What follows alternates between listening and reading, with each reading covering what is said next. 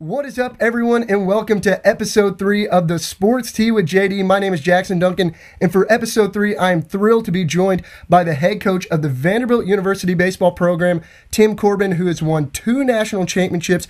He has been a 3-time SEC Coach of the Year, 2-time ABCA, which is the American Baseball Coaches Association National Coach of the Year, and also he has led the team to 4 College World Series appearances, 4-time SEC regular season champion, 2-time SEC tournament champion, and a 5-time SEC East champion. And he was also the manager for USA Baseball's national team in 2006. Joining me today is the head coach again of Vanderbilt University's baseball program, Tim Corbin. Coach Corbin, thanks for joining us. Thank you, Jackson. I appreciate it. Yeah, no, I'm super excited to be talking to you today. But first things first, right now we're about a month and a half or a month or so into this quarantine period with the COVID-19 global pandemic that's been going on. And the NCAA made the announcement to shut down all spring sports. What is your baseball team up to right now after having their season cut short after just playing 18 games? Well, I think they're trying to keep themselves busy. I mean, they're going to school for sure, and that's going to end here soon. So that's been their top priority. But outside of that, it's really trying to keep themselves as mentally and physically busy as they possibly can. It's an awkward time for them just because they've never been exposed to this much free time as many of us. But at the same time, they can use it wisely, and if they choose to, and hopefully they have. But yeah, I think they're operating like a lot of student athletes throughout the country. It's trying to work out to their best of their ability with the resources that they have, and just try to stay on task. Yeah, and how much contact are you able to be in, or your fellow coaches able to be in with the players at this time? Well, some. I mean, I think the most difficult part for me really is really what to tell them, because I think outside of just communicating with them, there's not a whole lot of information we can give them right now, because there's so much mystery to a lot of the questions that are being asked. So it's just basic conversation right now, and just trying to prod them along as they finish up school. Awesome. And another quick note, the NCAA is giving spring athletes an option to take an extra year of eligibility. Have you talked or heard from any of your players if they will probably take that option? Well, I think everyone that's in a position to take a year will.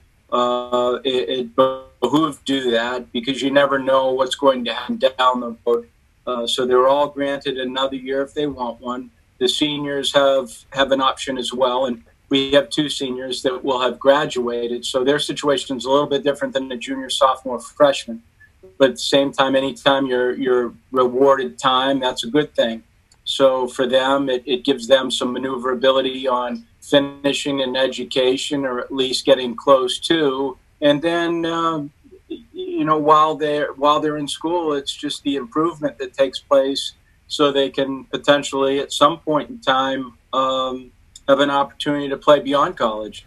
Yeah. And if things right now, Coach, were going as normal, you would have just finished a 3-game series against Ole Miss, and you'd be looking forward to a home series against Alabama. 23 games were between the point where the season ended, where y'all just played Toledo at Hawkins Field, until this point right now, where you'd be coming up against this game, a series against Alabama. What were some positives in the 18 games you saw from your team in 2020? You had Jack Leiter, a freshman pitcher. You had Kumar Rocker coming back in the bullpen. And also you had Jake Eder. He came back. And you had some young talent coming back from last year's national champion team. What has been positives in the 13-5, 18-game season you saw so far? Well, we're playing pretty positive baseball for the most part. We had a tough schedule. We traveled, got to play some good teams, and you hit on it right away. You talked about a lot of those pitchers, and Mason Hickman being one of them too. But we were pitching well. We had lost 5 games, 4 by 1 run, 1 by 2, and then had won 13. So we were playing pretty good baseball, and I think the other part of it is we had some youth and inexperience on the team, and that youth and inexperience you could see.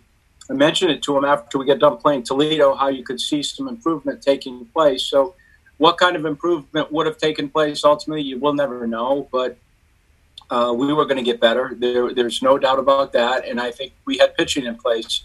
And as long as we stayed healthy, we were going to have a chance to contain other teams and at some point in time be able to score more runs than we did at the beginning of the year because we were getting better offensively. But I like the defense of the team. We had two very good seniors, and Tyler Duvall and Harrison Ray, and they created a lot of harmony for this group of kids. So it was a lot of fun. It was a lot of fun. It's unfortunate, but there were a lot of teams that were exposed to the same situation we were.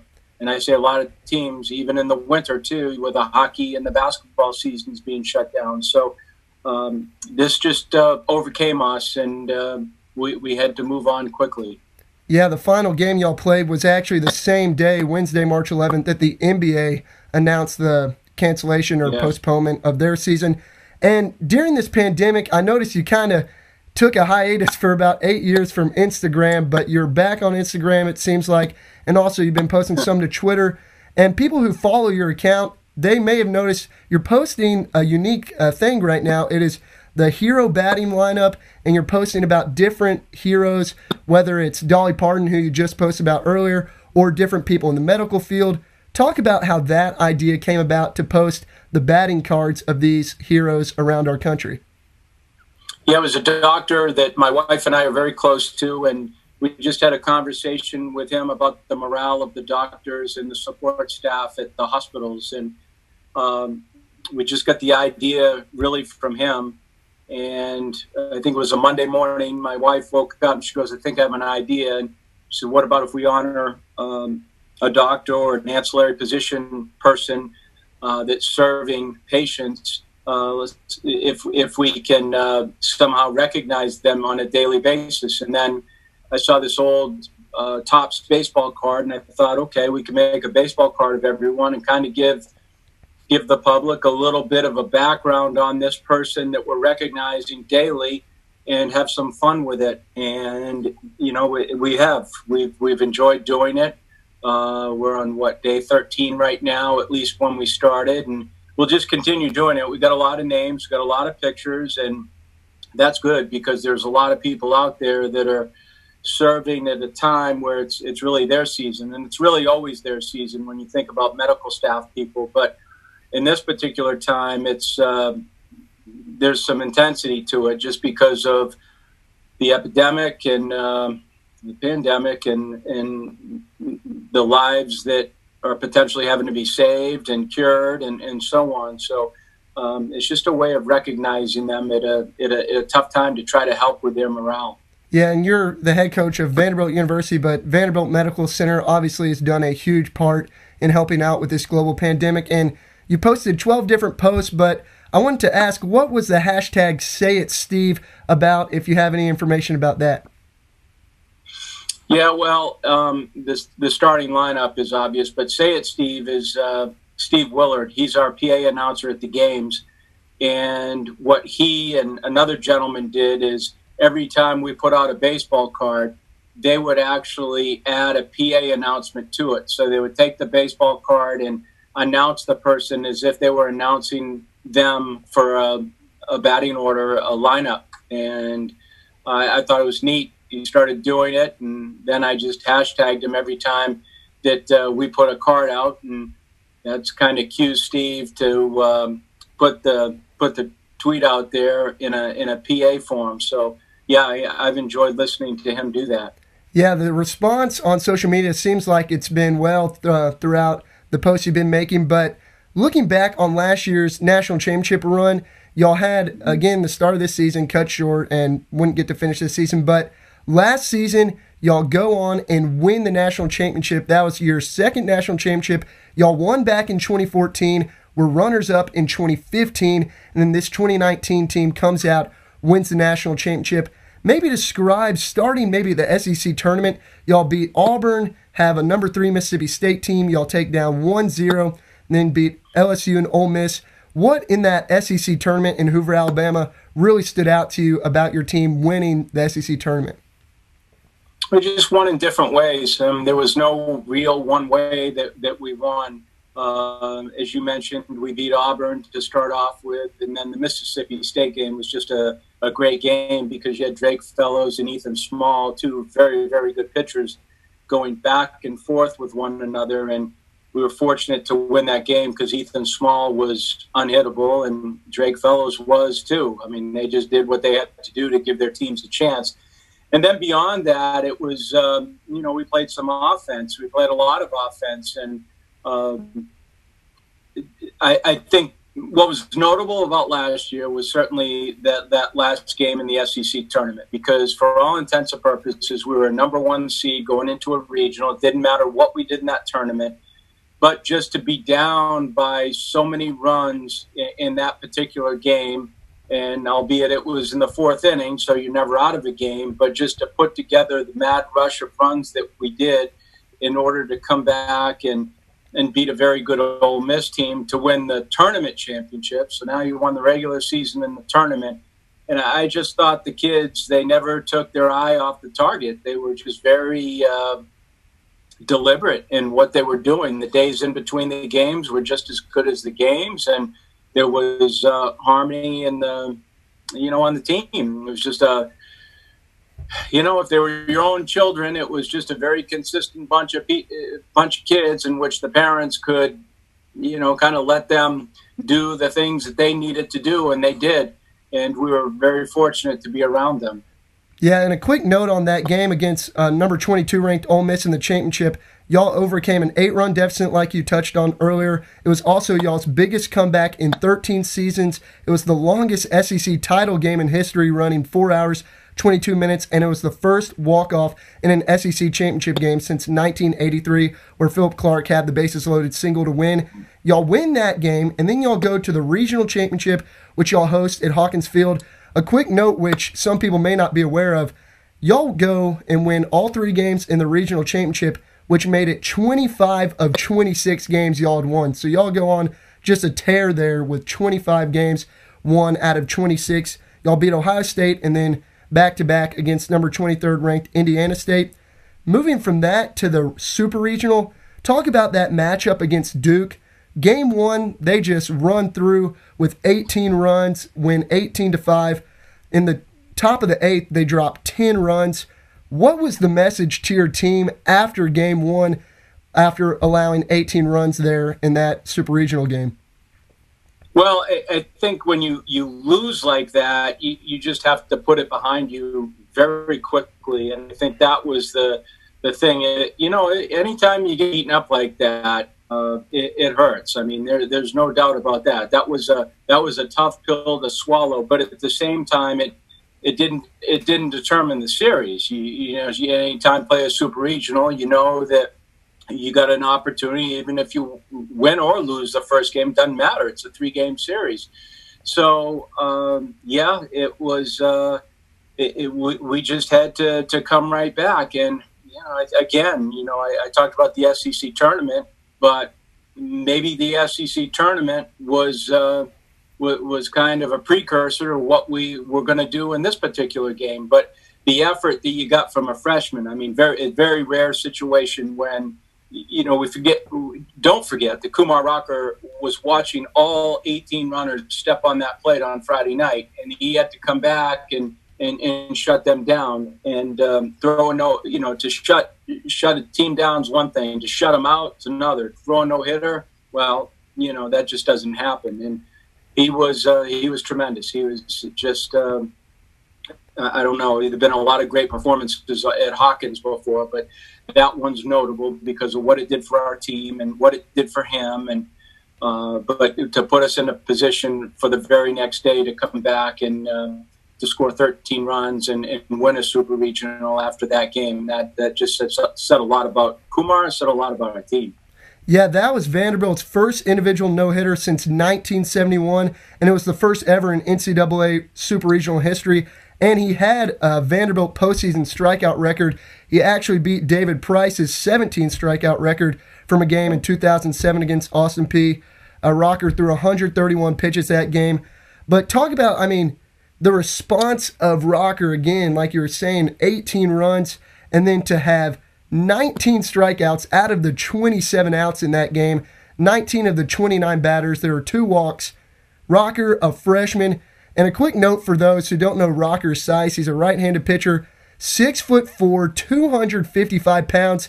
And for any Tennessee Titans or maybe Alabama fans, Derrick Henry, to put this in perspective, is 6'3", 245 pounds. So Kumar Rocker is an inch taller and even a couple pounds heavier than Derrick Henry. What's it like having a freshman of that size throwing the fastball, throwing the hard-cutting slider, and throwing a complete game no-hitter after the team let up 18 runs in Game 1?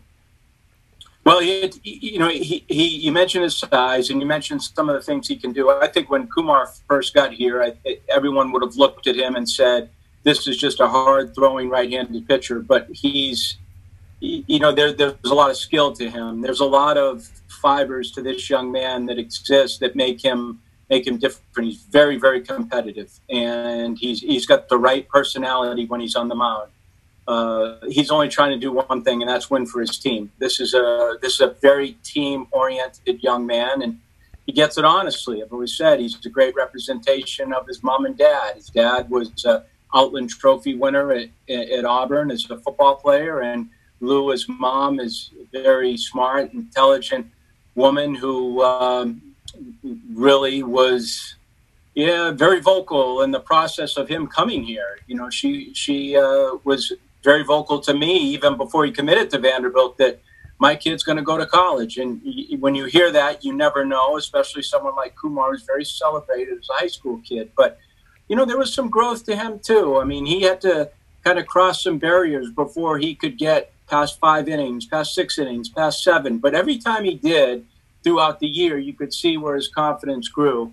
And he certainly had got down to that point where SEC tournament, he had the win against LSU and then the win against Indiana State. You could just tell that this kid was growing right in front of us. And, you never know what type of outing he was going to have. But at the same time, when he threw that game against Duke, you could tell that he was pretty dialed in. Mm-hmm. And you touched on the 13-run game in Game 3, winning 13-2 against Duke, which made it the 4th time in 9 seasons y'all be heading to Omaha for the College World Series. So June 16th through 26th, 2019 is the College World Series. Y'all's first matchup was against number 11 Louisville. Y'all win that 3-1, and then y'all go again against Mississippi State, win that one 6-3, and then back against Louisville 3-2. Talk about maybe those first 3 games, getting a 3-0 start and just knocking off Louisville, Mississippi State, and then Louisville again to start y'all's time in Omaha. Well, they're all tough games. I mean, you look back to those games. The Louisville first one was 3-1. We had to beat a very special pitcher, and that was, Drake Fellows, a starter for us, who, was found to have cancer after the College World Series was over. So this is a kid who pitched in unique circumstances, and he pitched really, really well. He had to, because we were going against a very special left-hander for Louisville. And then the Mississippi State game, we had already beaten them, so it was one of those games that was kind of more of the same. We knew what we were going to get. We were very fortunate to pull that game out, and once we did, it put us in the winner's bracket, which was good, but at the same time, we knew we were going to have to come back and either beat Mississippi State or Louisville again. In the Louisville game, in which we won 3-2, it was kind of the game of games because we were getting shut down. It was probably a lot like, I don't know, it was like the Mississippi State SEC game where we just couldn't get a lot of things going offensively. Actually, the first part of that Duke game that Kumar pitched, we couldn't get a lot of things going offensively either. But towards the end, we broke the game open when we needed to. The kids responded well. And then the big inning at the end when defensively Harrison Ray made that catch. And once we won that game, it was good. It was good that we could get to the championship series, not having to play one more game and just win the 3 games and rooting for Michigan the entire time. But, when you're rooting for Michigan, not ever thinking it would get to the point where you're going to play him. And we did. We ended up playing one another, and Eric Bakich, having coached here and having started this program with us, it was, it was a kind of a nice thing to be doing that. But at the same time, once the teams got together, it just became a game of baseball between Michigan and Vanderbilt. Yeah, and you talk about getting to that national championship series against Michigan. The prior 2 times you'd been in the national championship series, both against Virginia, Game 1, y'all started off with a win. In 2014, y'all won a 9-8 close battle. And then in 2015, the year y'all finished as a runner-up, y'all did win Game 1 5-1. Here against Michigan, you dropped Game 1 7-4. And so what's the message, again, to your team after losing Game 1 and having an uphill battle for the final 2 games after losing that one 7-4 against Michigan? It's more of the same. I mean, it's just that, that the kids were confident at this point. They knew that if they lost, that they had the ability to come back. So I don't think at any point in time I ever looked at our team and looked at that group of kids and said we're in trouble. That wasn't the feeling at all. It was more of we're going to respond in a favorable fashion, and we did. And we had to get some good pitching. I mean, you talk about Kumar again. I mean, he came back, and talk about having to respond again with the team needing you to pitch well. He did. Several days after pitching against Mississippi State, he came back and pitched a gem of the game against Michigan. Kind of shut him down, gave up 1 run. I think it was 1-4-1, and that was kind of the turning point. I think when we won on that game, won that middle game, it was almost like the Duke situation. It's like, okay, we won that game, we're going to take this home. At least that's how we felt, and we were fortunate enough to be able to do it. Mm-hmm. And then Game 3, y'all go in and win 8-2. Mason Hickman gets 10 strikeouts, and then Jake comes in and closes the deal in 3 innings. And then, again, Kumar Rocker, like you were saying, he was the MVP of the NCAA tournament. He went 4-0, had a 0.96 ERA, 44 strikeouts, and only 5 walks in 28 innings pitched. What was it like just having those pitchers, Jake and Mason and Kumar, and other people, just getting the job done when you needed it most? Well, if you're going to win a championship, you're going to win a national championship, you have to have good pitching. It has to be consistent, and they have to be durable, because you're getting into May, you're getting to the end of May, getting into the beginning of June, you get the middle of June, the end of June. Those guys have to be fresh, and I credit our pitching coach for doing that and keeping them fresh and keeping them on task. And, Chris Ham, our strength coach, and doing more of the same. I think the thing that gets left out a lot of times is the health of your club. And if you don't have health on your club, you can't win a national championship. And frankly, we were healthy most of the year. We didn't lose pieces of our roster at any point in time, especially the kids that were very valuable. And there was a lot of valuable players. But from a pitching standpoint, those guys stayed healthy, they stayed consistent, they stayed on point. Because of that, we put ourselves in position to win a championship. And how did this past year's national championship compare to the first time you won the championship back in 2014? That championship was the first men's sport championship in Vanderbilt history. The team included the likes of Dansby Swanson, Tyler Beatty, Walker Buehler, Carson Fulmer, and others. Talk about what the second championship was like compared to that first one back in 2014. Yeah, it's more of the same. I mean, it's you're exuberant. You got such a great feeling for the kids, because it's winning a national championship is so far-fetched. It's just so far out there. I mean, I know teams start at the beginning of the year and think that's your goal, but to think that's reality, it just doesn't happen. The fact that we did it one time was outstanding. The fact that we could do it twice, I mean, incredible. But I had similar feelings, just a lot of joy for that first team, a lot of joy for this team right here. I think personally for me is just the ability to handle it after it happens, the next 2 days, the third day, the fourth day, and really how to manage the next season. Because I think anytime you win a national championship, it is about managing the next season and separating the teams.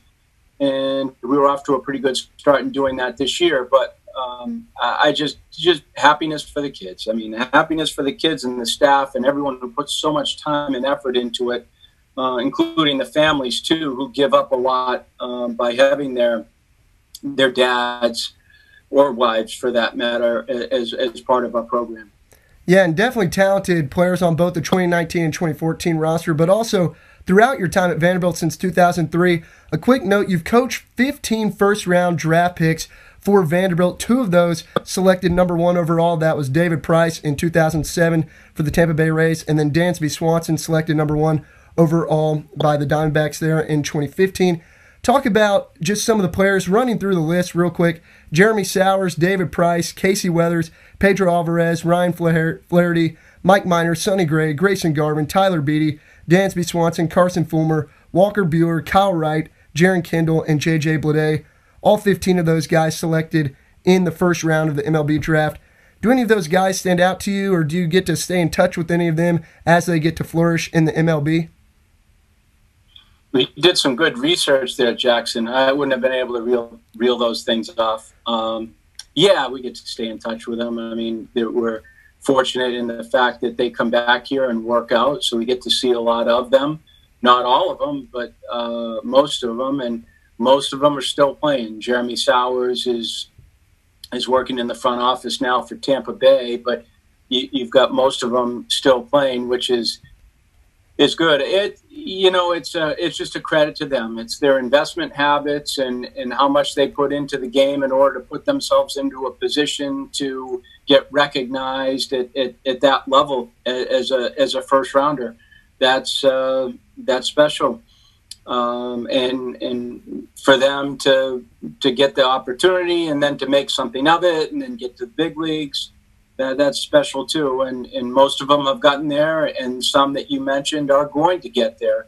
So, I'm proud of them all. I'm proud of them all just because of, skills that go beyond the physical skills that you see and they get rewarded for. Because without the mental skills and the ancillary components of being a good person, they don't get to that point. So, just a classy bunch of kids. Every single one of them that you mentioned right there is a classy kid. Yeah, and staying with the number 15, those were 15 first-round picks, but another fact is that Vanderbilt led the nation with 15 former players who made an MLB appearance in the year 2019. And running through that list real quick, again, Tyler Beatty, Ben Bowden, and then Walker Buehler, Kurt Casale, Carson Fulmer, Sonny Gray, Tony Kemp, Mike Minor, David Price, Brian Reynolds, Sam Selman, Dansby Swanson, Drew Verhagen, Kyle Wright, and Mike Yastrzemski. All 15 of those guys made it into the big leagues at least at some point. And another fun fact is the first trio from the same university, that's Walker Buehler, Sonny Gray, and Mike Minor, were all MLB All-Stars, and they were the first trio to eclipse 200 strikeouts in a single season. Talk about, just real quick, some of those players that maybe were mentioned, Mike Yastrzemski, Drew Verhagen, and some of them. What's it like? Do they ever get to come back and contact you about when they make that big league appearance? Well, when they get the note that they're coming, or they get the call that they're coming, I should say, yeah, we make contact with them right away. I mean, that's a tremendous feeling for them, to be asked to come up to a big league team when sometimes it's a complete surprise. To some of them, it's not. But to be part of that, they get their flag raised here at Hawkins. Yeah, it's great. Yastrzemski's that's a good story because he was a 4-year player here. He was a senior. And obviously, his granddad was one of the greatest Boston Red Sox players of all time and one of my personal favorite players. So to be able to coach his grandson was a special thing. But Mike is, again, a great representation of his granddad. He's a great representation of his late father, Mike, who got up to AAA with the White Sox. But what Mike did this year for San Francisco, that's why he's there. I mean, that's a kid who doesn't give up, who's very confident for the right reasons, and is pure baseball player. So he's a winning baseball player. He's a winning part of any team. So that was a great moment when he got brought up. And you mentioned Verhagen too. Verhagen was only with us for 1 year, but I feel like he's the type of kid that even though he was here for 1 year, he left an imprint as if he was a kid that was here for 3 or 4. Drew comes back a lot, and we spend a lot of time with Drew. So, yeah, each name you bring up, and I can give you a side story that's not important, but they're all special kids. Yeah, and you've been coaching since 1988. You coached for Presbyterian, and then you were an assistant for Clemson, and then now since 2003, you've been at Vanderbilt. What do you think the future of your career in Vanderbilt baseball holds? Do you have any plan on stopping anytime soon, or do you want to keep rolling after 32 years plus? Well, no, I don't think about stopping. I mean, I think the only thing that's stopping us right now is the pandemic. But outside of that, I don't have any plans on doing anything else. I don't know what I'd do with myself if I wasn't coaching baseball. I'm a very simple, dumb human being, so this is really all I can do. And that, I guess, could be questioned at certain times. So this is really all I like to do. I just enjoy teaching. I enjoy being around young people, I just going to just keep on growing the program as if we've never done anything. I think that's the thing, is just showing up every day with the intentions of trying to make yourself better and make the program better, and that's what I try to do individually. Yeah. And have you ever considered writing a book? I mean, I know you're big on the process and making boys men, and do you ever have a plan maybe to put out a book anytime in the future with all the inside stuff you teach these players, and not just the players, but even the summer camps you do and the different things like that? So a couple people have mentioned something like that to me, but as I said, I'm not overly intelligent to pull that off. I would need a lot of help, and I haven't really thought about it. I know it's time consuming, takes time. I've heard people that have written books, and but no, I think it's just about trying to take care of today, and today is all encompassing for me. So anything else is probably overkill. Gotcha. And then kind of wrapping things up here, what are your duties right now as the head coach of a baseball program which isn't able to be on the field? What's kind of your day-to-day look like, and what would people maybe be interested in that you're up to as a head coach right now? No, I don't think they have much interest in what I'm doing. I think main thing is still running a baseball program. You're running the coaches aren't here, the staff isn't here, the players aren't here, but at the same time, you're looking ahead to the roster, what might happen with the roster, communications, admissions for the class coming in, scheduling. A lot of the things that we would be doing if we were playing, we're still doing right now. We're just doing them mobily. So a lot of organizing and some learning's taking place that we couldn't do before. So yeah, just trying to make good use of the time, and in a non-competition period, wishing we could, but that's over with, and we're trying to build going forward. Yeah, thank you again for all the information you've given to me and the people listening to this show. And again, joining us was Tim Corbin, the head coach of Vanderbilt baseball, who has won 2 national championships. He's a 3-time SEC Coach of the Year, and he's also been a 2-time ABCA, American Baseball Coaches Association, National Coach of the Year. Coach Corbin, I appreciate you taking the time to join the show. I do too, Jackson. Thank you very much. I appreciate it. Yeah, take care. Have a good one. Thank you. Okay, bud.